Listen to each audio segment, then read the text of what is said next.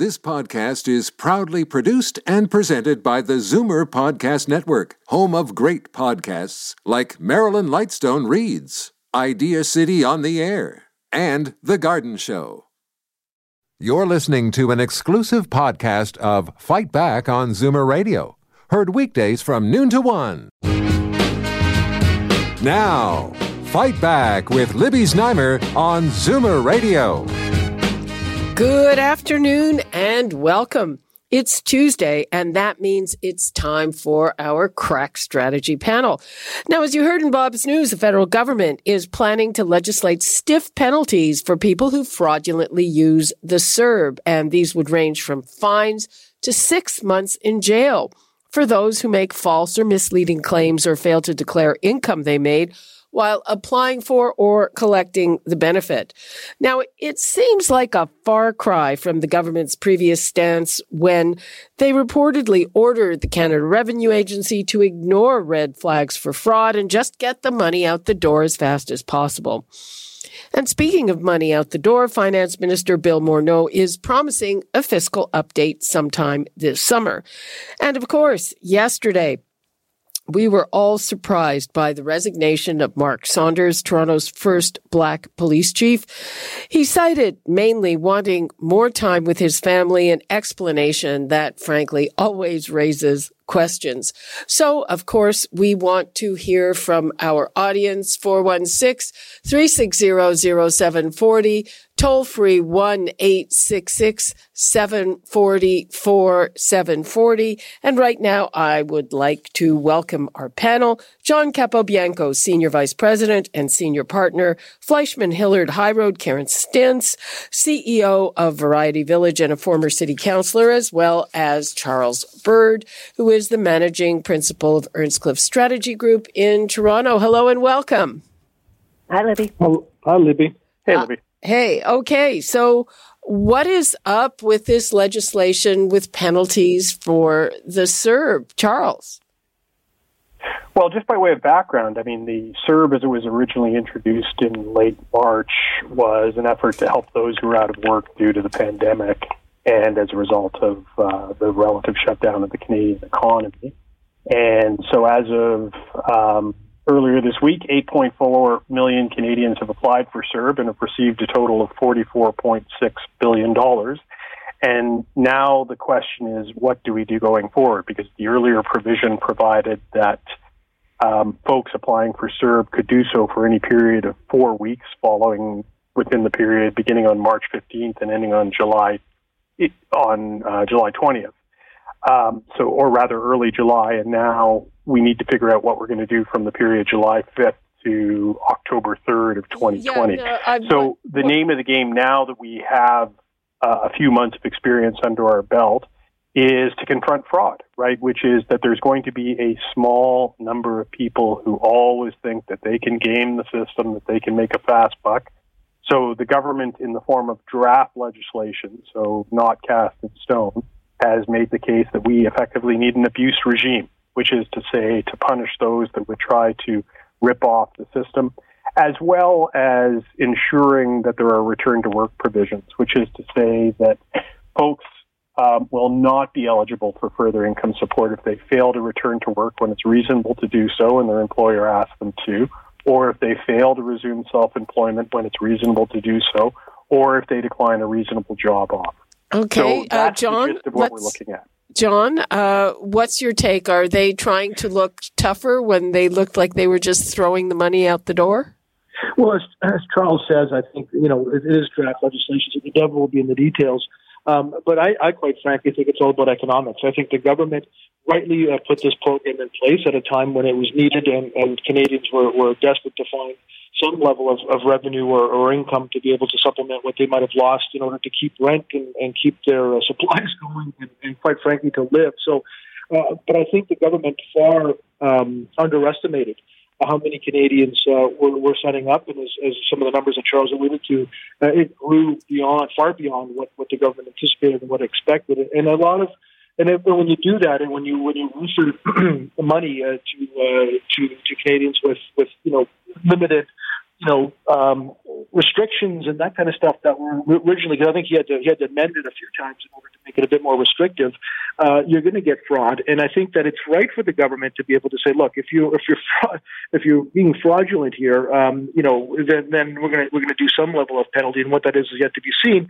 I think it's supposed to be a deterrent for those who are trying to do it in a fraudulent way, but also I think to let the money and to keep the money for those who actually do need it and are required to do it. But I think what we're seeing now too, Libby, is we're seeing the recovery plans across Canada. We're seeing it in Ontario, and coming up this Friday, where we're getting into phase 2.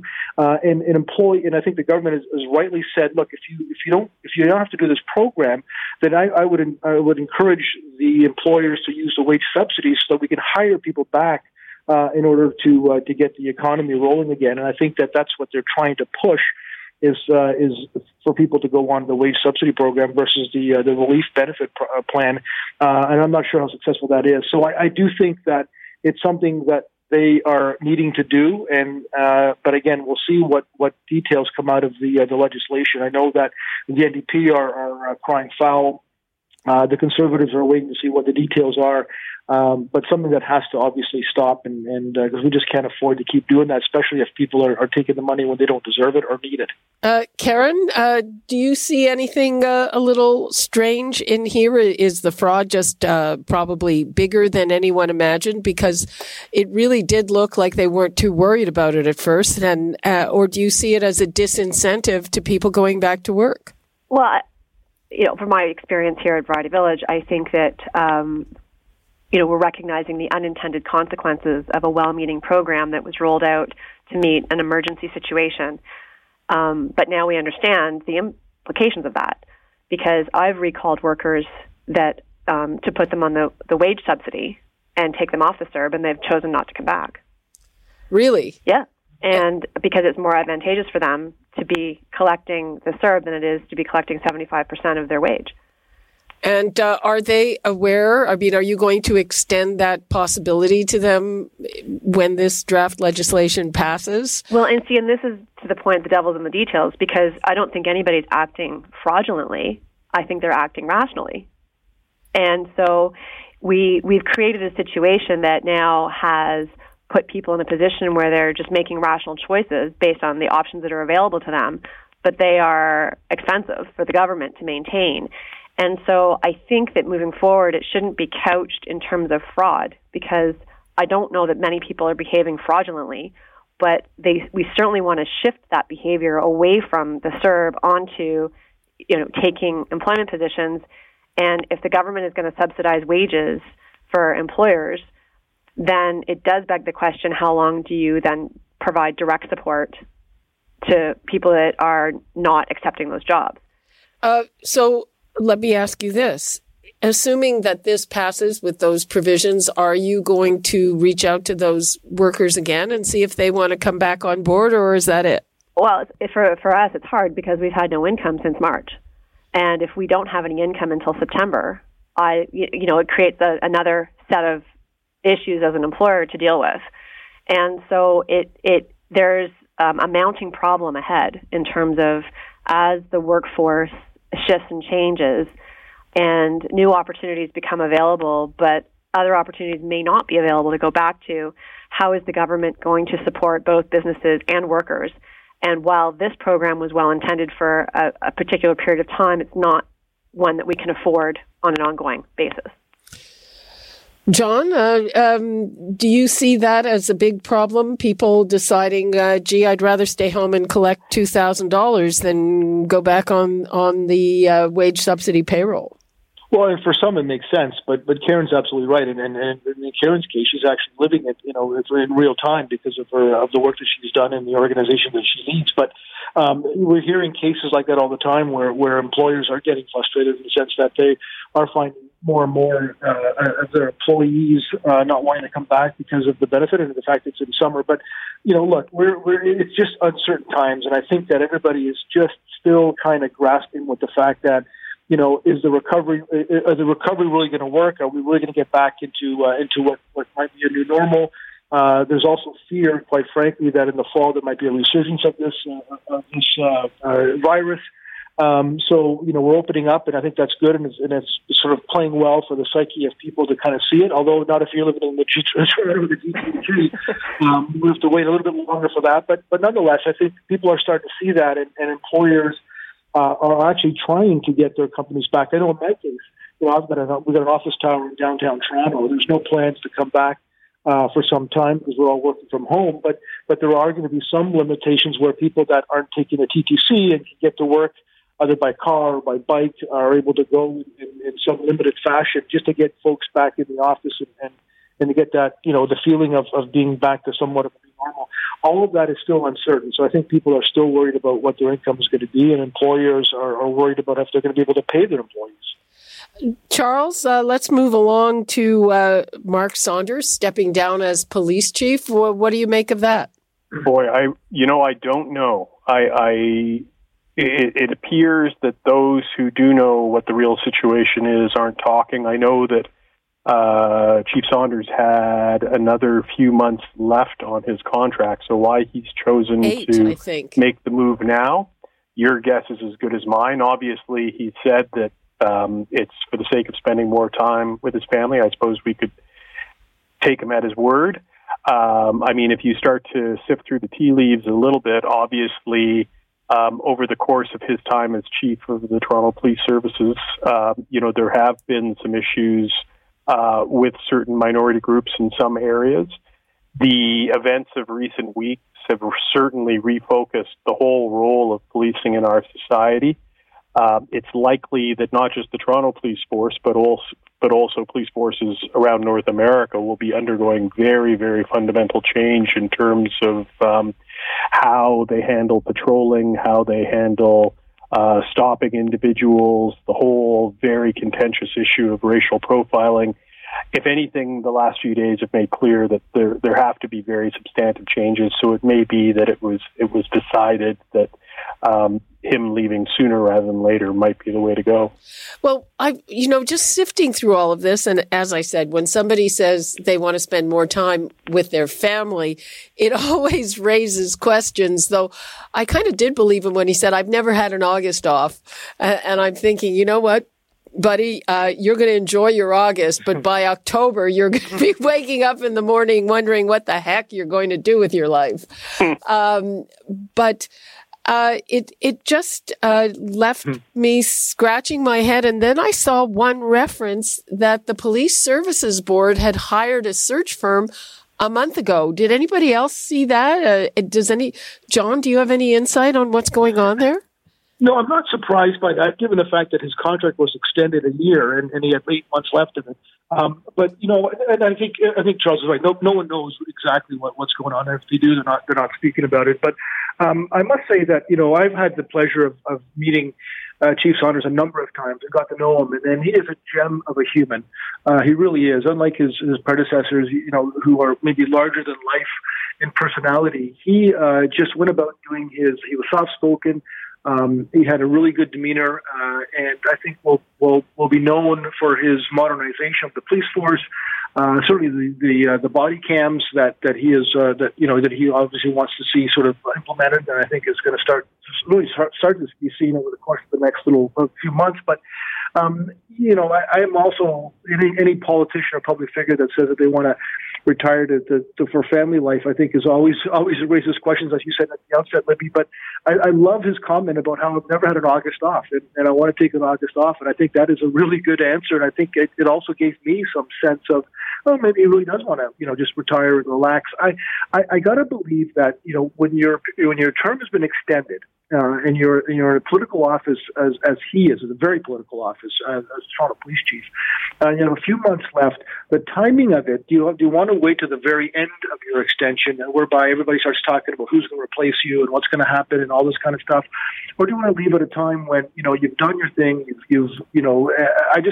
The timing of it, I think, is suspect. But I also believe, though, that the Chief Saunders has done as much as he could with what he's had, and leaving on a bit of a higher note is good. I wish he would have stayed on, just given all of this turmoil that's happening with police, across the world, but certainly in the U.S. and here. Having somebody of Chief Saunders' stature over the next few months, I think would have probably helped not only the city, but this country. Karen, you would have been the closest to this as a city councillor. Yeah, and I think John nailed it.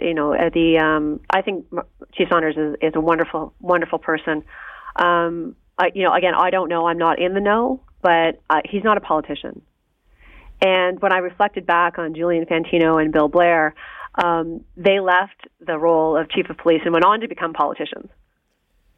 And Mark Saunders won't do that, and because he's not that fundamentally.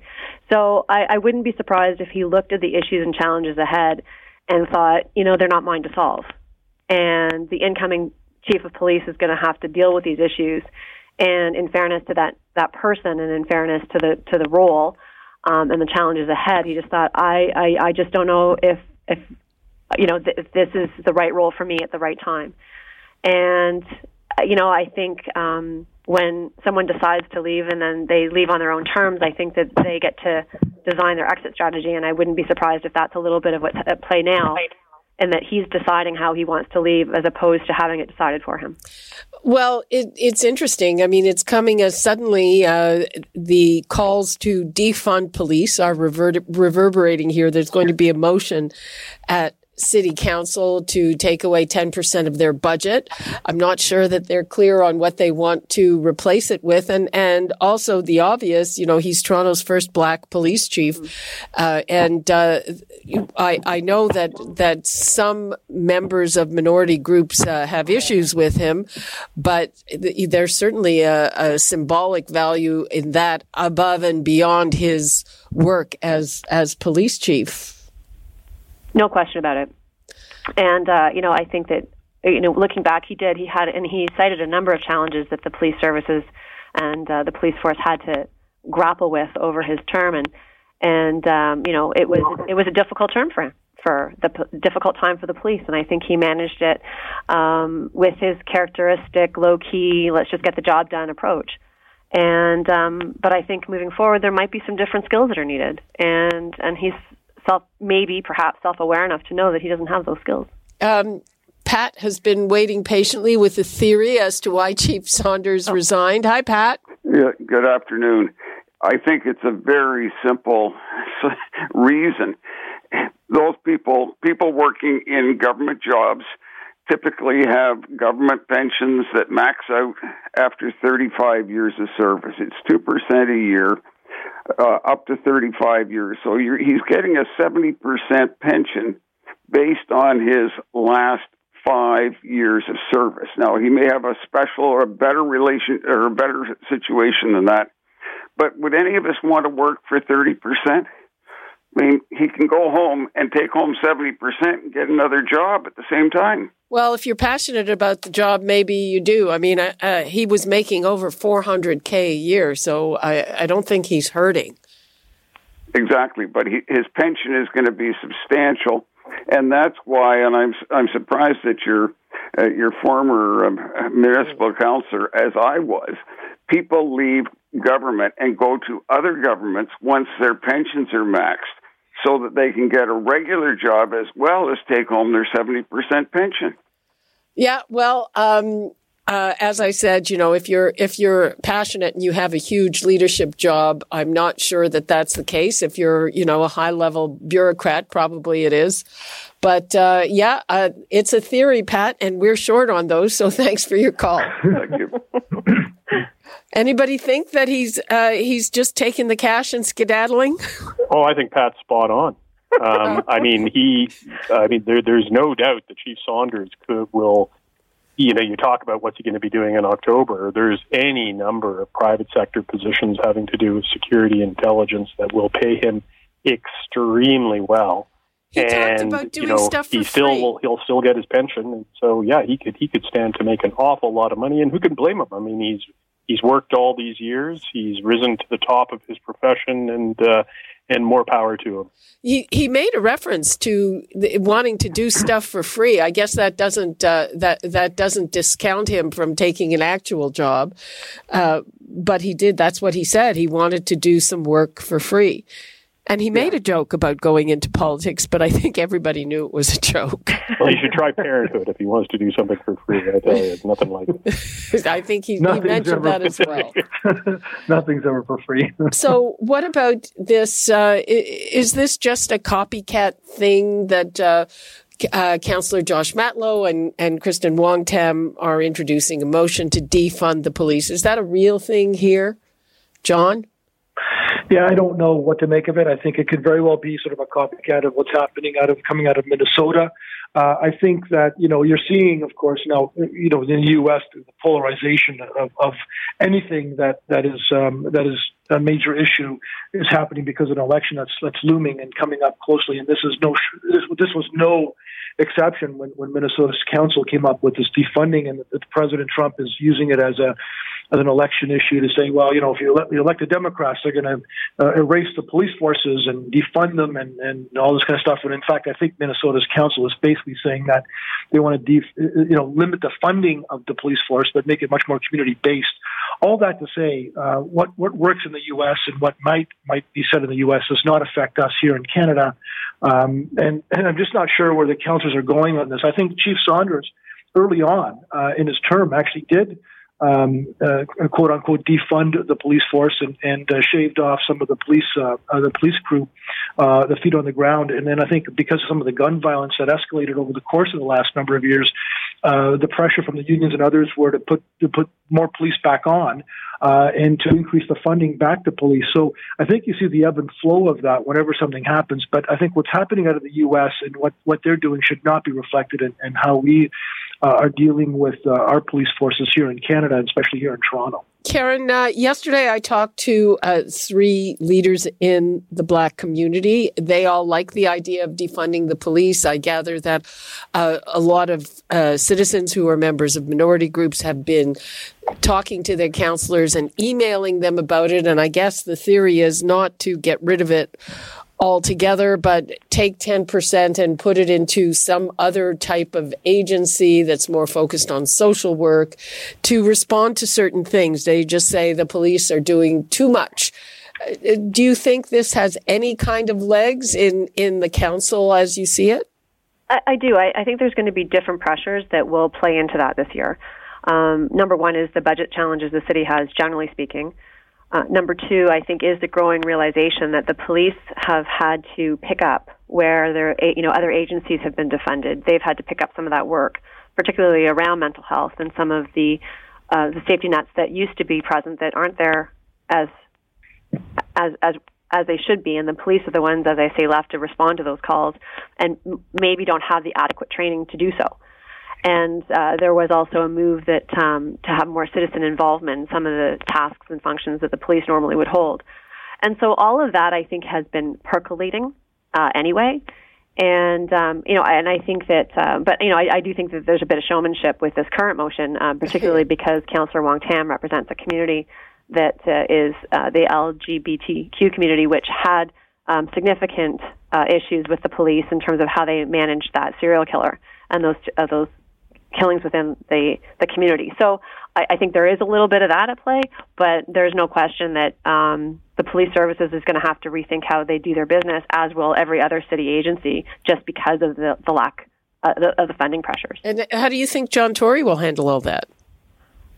I think it will be a new role for John, to be honest, because as mayor, he's had the benefit of overseeing a number of initiatives around city building, city expansion, growing the budget, and he took a difficult position to actually raise taxes, to invest in city services and invest in infrastructure. And it will be very difficult to oversee a budget of constraint, and many groups will not be able to get what they hope, and many city departments will have to be, again, creatively rethought about how they deliver services, and so it's going to be tough. Charles, do you agree that this defund the police has legs here in Toronto? Well, I mean, defunding is such a loaded term, and I think we consider law enforcement to be an integral part of a safe and orderly society. So let's start right there. Second, there's a lot of minority groups in Canada and the United States who see the police as an object of oppression. And, that may sound overhanded, but it's true. I mean, there's a lot of young black males in Toronto who, when they see a police officer, think at some level that their lives may be in danger, and there are rules which parents relay to black children along these lines about how to conduct yourself because you are seen differently. And that's at the core of the issue. But I don't think the answer is necessarily in defunding police. A few years back, in the relatively small city of Camden, New Jersey, it really had become the poster child for crime and out-of-control police and a relationship that was just poisonous. And the Camden Police Force, to its complete credit, decided that it was going to reinvest itself in community policing and introduce police into the community as forces of good and as mentors and as friends, an entirely different approach to policing. And it has paid off in ways that no one could have imagined. Crime in Camden, New Jersey is down 40% in the last 5 years. And that's an extraordinary record of achievement. And I think that's probably the way forward, which is how do we take police forces who are generally seen as, the big bad enforcers of the law and turn them into agents of good in our communities where they can help young people rather than scare the bejesus out of them. Okay. We're basically out of time, but I'm going to give Karen and John 20 seconds each. What are we going to see in the coming week? Well, I hope to see the Phase 2 reopening for the Greater Toronto Area and Niagara.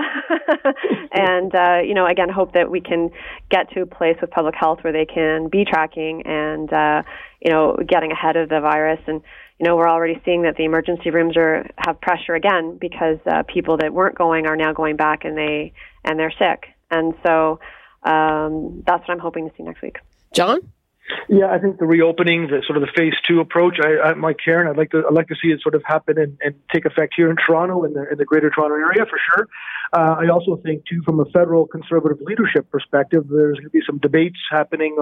I believe this weekend over the next number of days. So I think it'll be interesting to see how that all plays out and what the four Conservative leadership candidates, but mostly I think what Peter MacKay or Aaron O'Toole will have to say over the course of the next little while will be interesting. Okay. Well, first of all, people, speaking of reopening, I've got two infectious disease specialists to talk about where we're at coming up after the break. In the meantime, thank you so much to our crack strategy panel, Charles Bird, John Capobianco, and Karen Stintz. Talk again next week, if not before. Thanks, Libby. Thanks, Libby. You're listening to an exclusive podcast of Fight Back on Zoomer Radio. Heard weekdays from noon to 1. You're listening to an exclusive podcast of Fight Back on Zoomer Radio. Heard weekdays from noon to 1. You're listening to an exclusive podcast of Fight Back on Zoomer Radio. Heard weekdays from noon to 1. This podcast is proudly produced and presented by the Zoomer Podcast Network, home of great podcasts like Marilyn Lightstone Reads, Idea City on the Air, and The Garden Show.